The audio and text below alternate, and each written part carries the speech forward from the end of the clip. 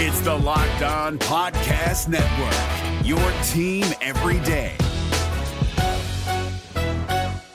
We're driven by the search for better, but when it comes to hiring, the best way to search for a candidate isn't to search at all. Don't search, match with Indeed. 93% of employers agree Indeed delivers the highest quality matches compared to other job sites, according to a recent Indeed survey. And listeners of this show will get a $75 sponsored job credit to get your jobs more visibility at Indeed.com/podcast. Just go to Indeed.com/podcast right now and support our show by saying you heard about Indeed on this podcast. Indeed.com/podcast. Terms and conditions apply. Need to hire? You need Indeed. Kyle Krabs here, host of Locked On NFL Scouting. Join Joe Marino and me every day as we provide position-by-position analysis of the upcoming NFL Draft.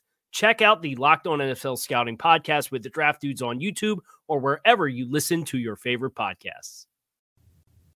Locked On Podcast Network and Odyssey present Locked On Sports Today. Donovan Mitchell is a Cleveland Cavalier. The Pitt Panthers began their season with a brawl, and why the Knicks made the right move in missing on Mitchell. I'm Peter Bukowski, starting your day with the can't-miss stories and biggest debates in sports. You're Locked On Sports Today. Searching all major sports. Found. Let's start with the biggest story.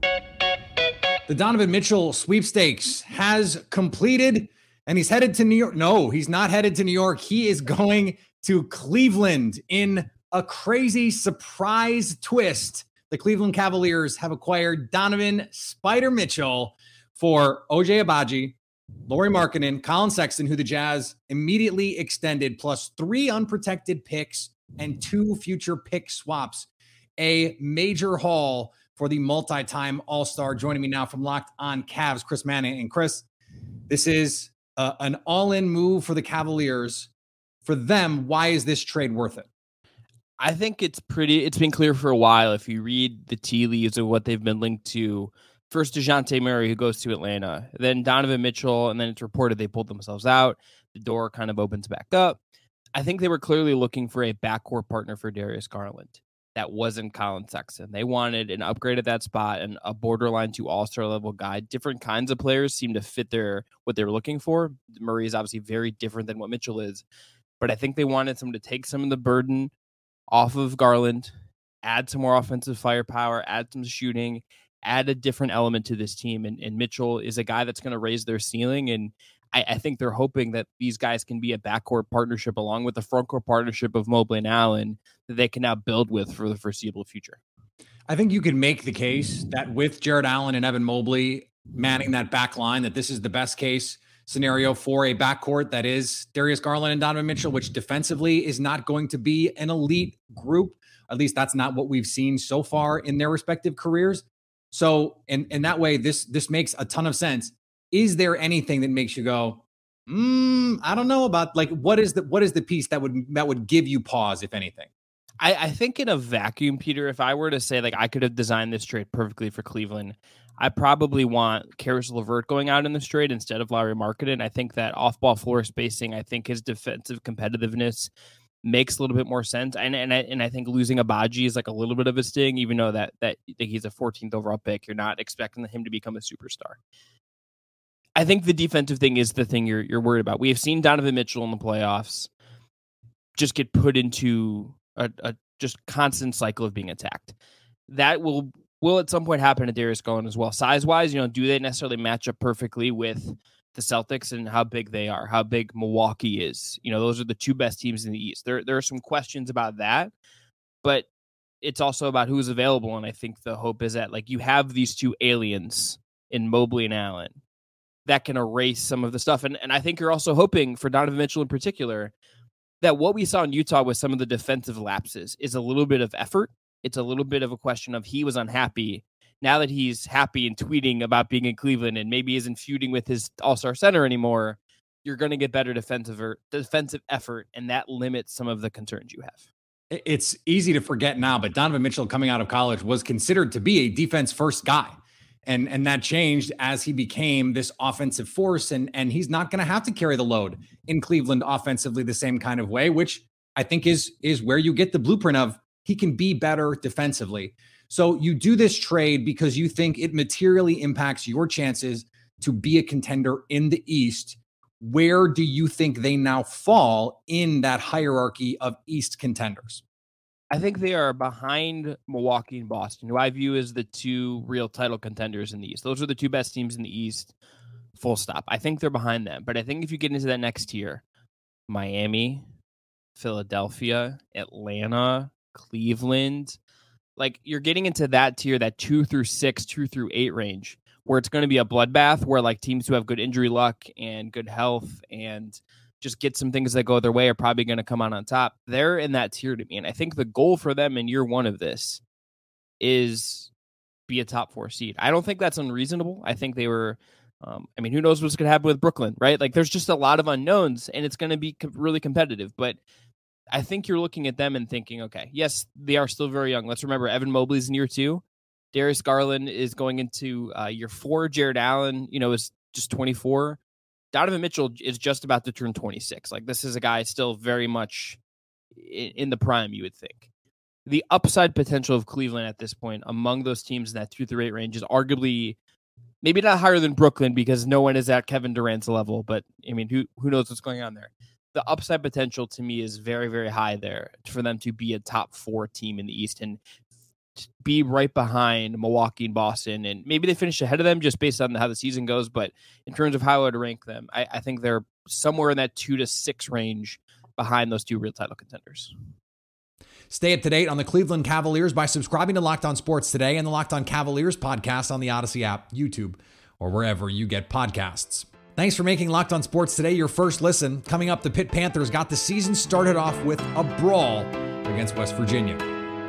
We're driven by the search for better, but when it comes to hiring, the best way to search for a candidate isn't to search at all. Don't search, match with Indeed. 93% of employers agree Indeed delivers the highest quality matches compared to other job sites, according to a recent Indeed survey. And listeners of this show will get a $75 sponsored job credit to get your jobs more visibility at Indeed.com/podcast. Just go to Indeed.com/podcast right now and support our show by saying you heard about Indeed on this podcast. Indeed.com/podcast. Terms and conditions apply. Need to hire? You need Indeed. Here's what to look for on BetOnline, your number one spot for all of your gambling needs. How about the odds for the lowest scoring team in the 2022 NFL regular season? The Texans are 5-1, the Falcons 6-1, the Bears right behind them at plus 650, Seahawks plus 750, Panthers 9-1, Steelers 10-1. One thing they all have in common, bad quarterbacks. BetOnline, where the game starts. Now, here's what you need to be locked on today. The Denver Broncos got the contract extension they wanted it done with Russell Wilson, and it is a doozy. Russell Wilson will be ready to ride for the Denver Broncos for at least the next 7 years after a massive contract extension keeps him in Denver for the long term. I'm Cody Rourke, host of Locked On Broncos, and the Broncos locking up Russell Wilson on a 5-year, $245 million contract extension. He also gets $165 million guaranteed. He's already tied to Denver for at least the next 2 seasons, but the contract extension will now extend that to 7 seasons, where he's going to make an average annual value of around $49 million per year in new money, just $1 million shy per year under Green Bay Packers quarterback Aaron Rodgers. Wilson's impact for the Broncos offense and for the team inside the locker room and in the community of Denver culture-wise has already been significant. And now the Broncos have a franchise quarterback for the next 7 seasons. Make sure you check out Locked On Broncos, free and available everywhere you get your podcast in audio format or whether you watch us on YouTube. Also check us out digitally on 9news.com. Tennessee Titans outside linebacker Harold Landry tore an ACL during practice on Wednesday, a source told ESPN. Landry led the Titans with a career-high 12 sacks last season, making him the first Titans pass rusher with double-digit sacks since Brian Orakpo back in 2015 when he had 10.5. He also led the league in third down sacks and finished with 49 quarterback pressures, 22 QB hits, and another 21 hurries with 14 tackles for loss. The Titans defense will have a hard time replacing him this season. The Seattle Mariners went to Detroit and took care of business against the Tigers. Well, mission accomplished in Detroit. As they were supposed to, the Mariners get a sweep of the Tigers. This is Ty Gonzalez, host of the Locked On Mariners podcast. And the M's defeat Detroit by a score of 7-0 on Thursday afternoon at Comerica Park with ease. They jump all over Eduardo Rodriguez for 6 of their 7 total runs as an offense, with 5 of those being earned, including back-to-back home runs from Julio Rodriguez and Ty France. And I'm pretty sure that Julio ball still has not landed as we speak. Logan Gilbert goes 6 strong innings, strikes out 9, walks just 1, and gives up just 2 hits. Now, some of that, of course, is, the product of facing a Tigers offense, the worst offense in Major League Baseball, but Gilbert looked very good today. And then big congratulations to Matthew Boyd, who makes his Mariners debut for his childhood team and goes 1-2-3 with a trio of groundouts in his first outing as an M. We will be talking about this game more on the Locked On Mariners post-game show. Be sure to join us on YouTube or wherever you get your podcasts. See you then. And clinging to slim playoff hopes, the Chicago White Sox got a desperately needed series victory over the KC Royals. The Chicago White Sox took care of business on Thursday afternoon, beating the Kansas City Royals 7-1 on the South Side. Hey, I'm Nick Morawski from Locked On White Sox. Johnny Cueto bounced back and gave the White Sox an outstanding performance. The bullpen for the Sox was also fantastic. White Sox hit multiple home runs in the game and won a series for the first time in a long time. No time for rest as the Minnesota Twins are in town for 3 games starting Friday night. For more, tune in to Locked On White Sox. Here is another story you need to know. For the 105th time, West Virginia took on Pitt in the backyard brawl, and it was a heck of a fight. A 38-31 thriller, a pick 6 in the final minutes, and a 4th down stop on a play that needed to be overturned on review. This was a wild game. Joining me now from Locked On Pitt, Nick Farabaugh. And Nick, this is a Pittsburgh team that comes in with real expectations. They are 17th in the polls right now. Some expectations that they can make some noise this season. What did we learn about Pittsburgh in this rivalry spot in a raucous atmosphere?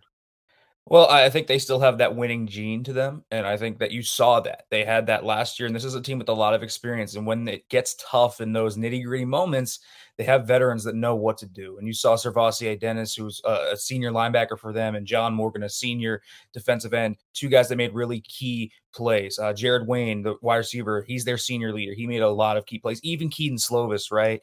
A senior, he didn't have a great game today, and that's another thing you learned is that Keaton Slovis might be a little bit of an issue, but Keaton Slovis did come up big when they needed him to, and there is something to be said about that when the times get tough, if you make the play, you make the play. And so this is a Pitt team that obviously has flaws to them. And then they're still feeling out their offense. And it's like a new offense. It's not Kenny Pickett, Jordan Addison anymore. It's Keaton Slovis, Rodney Hammond, and Kanade Mumfield, and all these other names that are coming into it. But you learned a lot about this team's grit, this experience, and their winning culture. And I think that's the big thing that you take away is when the moments get tough, Pitt still has that gene in them. So don't count them out in a close game. You mentioned Keaton Slovis and him not having maybe his best game. You look at the box score, 308 yards, almost 13 yards per attempt. You go, that's a pretty good game, but it was really a handful of splash plays and then a lot of other, underneath stuff that allowed him to have that kind of stat line. Kenny Pickett now in the NFL was a standout for this team over the last couple seasons. What do they need from Slovis moving forward so that they can, say, challenge a team like Clemson in the ACC? Yeah, well, in that second, third, fourth quarter, you start to see Pitt run the football a little bit better. And so he got into a game manager mode, and that's where he needs to be. He needs to be in a rhythm. He needs to be able to make simplified reads because every time he came off his first read today, he got happy feet, and he didn't really stay in the pocket. He was concrete at times, and at other times, he was just escaping to nowhere. It was really bad, actually, to watch. He caused about 4 sacks that probably shouldn't have happened and killed a few very, very encouraging Pitt drives. And in the first play of the second half, misses a wide-open receiver, which should have been a touchdown. And he should have had a pick, too, on a comeback route. So Keaton Slovis's box score is more impressive than what actually happened. And you look at some of the big plays that happened. The 64-yard RPO to Jared Wayne. Wayne had a huge after the catchability there. Abanikand's touchdown, that was mostly him. Hammond's big catch down the sideline. Like, you look at all these big plays that they had, and a lot of it was actually the receivers just doing stuff after the play, and that's where Pitt's strength is. So get Keaton Slovis into a role where he can just go boom, boom, boom, boom, boom, simplify the reads for him. Don't make him go off his first read, his second, third, fourth. He hasn't proven he can do that even at USC. That was very consistent at USC. He could not go from 1, 2 to 3 and hit the backside dig, whatever, something like that. And he didn't do that tonight either. But when you kept things simple for him, I thought he looked like a really good quarterback, and he has the arm to do it. But the question is going to be, can Pitt surround him with the atmosphere to where he doesn't have to put them on their backs? Because if he has to carry this team, I don't think that they go very far. The defensive front, in particular this defensive line, was supposed to be one of the strengths of this team. They gave up 31 on defense in this game. How concerned are you for this defense right now, which was supposed to be, as I said, one of the real strengths of this team? Well, listen, you're going to give up explosive plays in the Pat Narduzzi scheme because you play cover zero quarters the entire time. So your corners are on islands.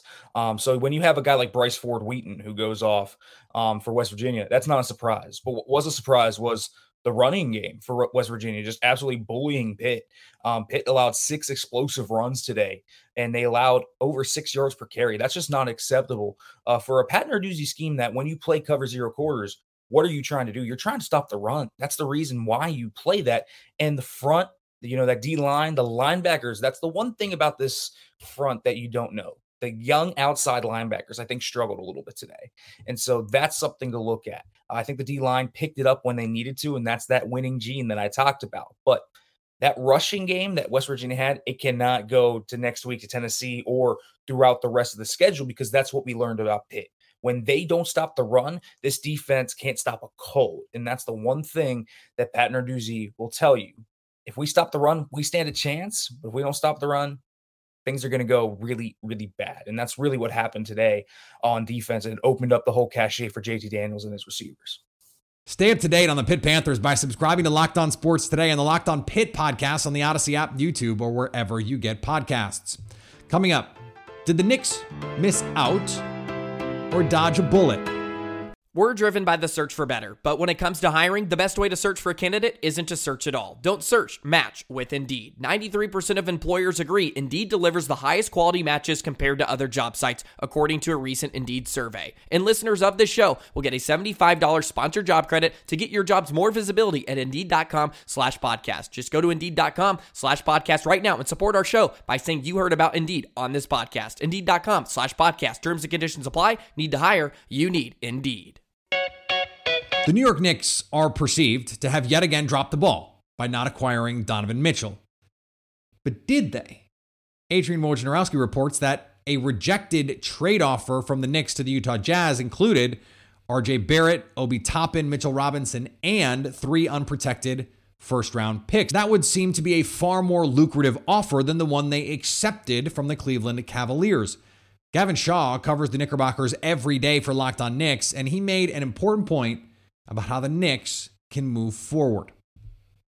Hey, what's up, guys? This is Gavin Shaw of the Locked On Knicks podcast, and it is official. Donovan Mitchell will not be a New York Knick. He is instead headed to the Cleveland Cavaliers, and as a Knicks fan, you can look at this one of two ways. Either the front office failed to acquire a star in his prime who professed a desire to be a New York Knick, or they showed a rare prudence that has by and large been absent over the past 20 years in not overpaying for a player who is not a top 15 talent in the NBA. What is inarguable is what the Knicks have to do going forward, and that is prioritize their young talent. Emmanuel Quickley, Quentin Grimes, and Obi Toppin, 3 guys they failed to give a significant enough responsibility and minutes to a season ago, are now the tentpoles of this franchise. There are reports from the New York Post's Mark Berman that the Knicks refused to include Grimes in the trade. If these guys really were deal breakers, the Knicks have to actually treat them that way and let them play 30-plus minutes a game, work through the kinks, and become the future of this Knicks team. But that's it for now. Until next time, Gavin Shaw, Locked On Knicks.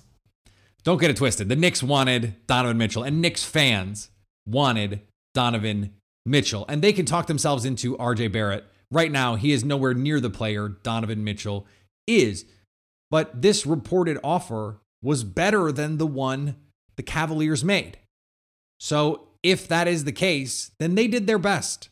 And they didn't get the guy. That's all they can do. Now, maybe that's all this is. Maybe this is just butt covering, leaking to a friendly reporter that you made this offer that was rejected. That seems like they made a good faith effort to get Donovan Mitchell, or they were never really that close. This package was never offered, and the Knicks didn't aggressively pursue Donovan Mitchell enough to actually get a deal done.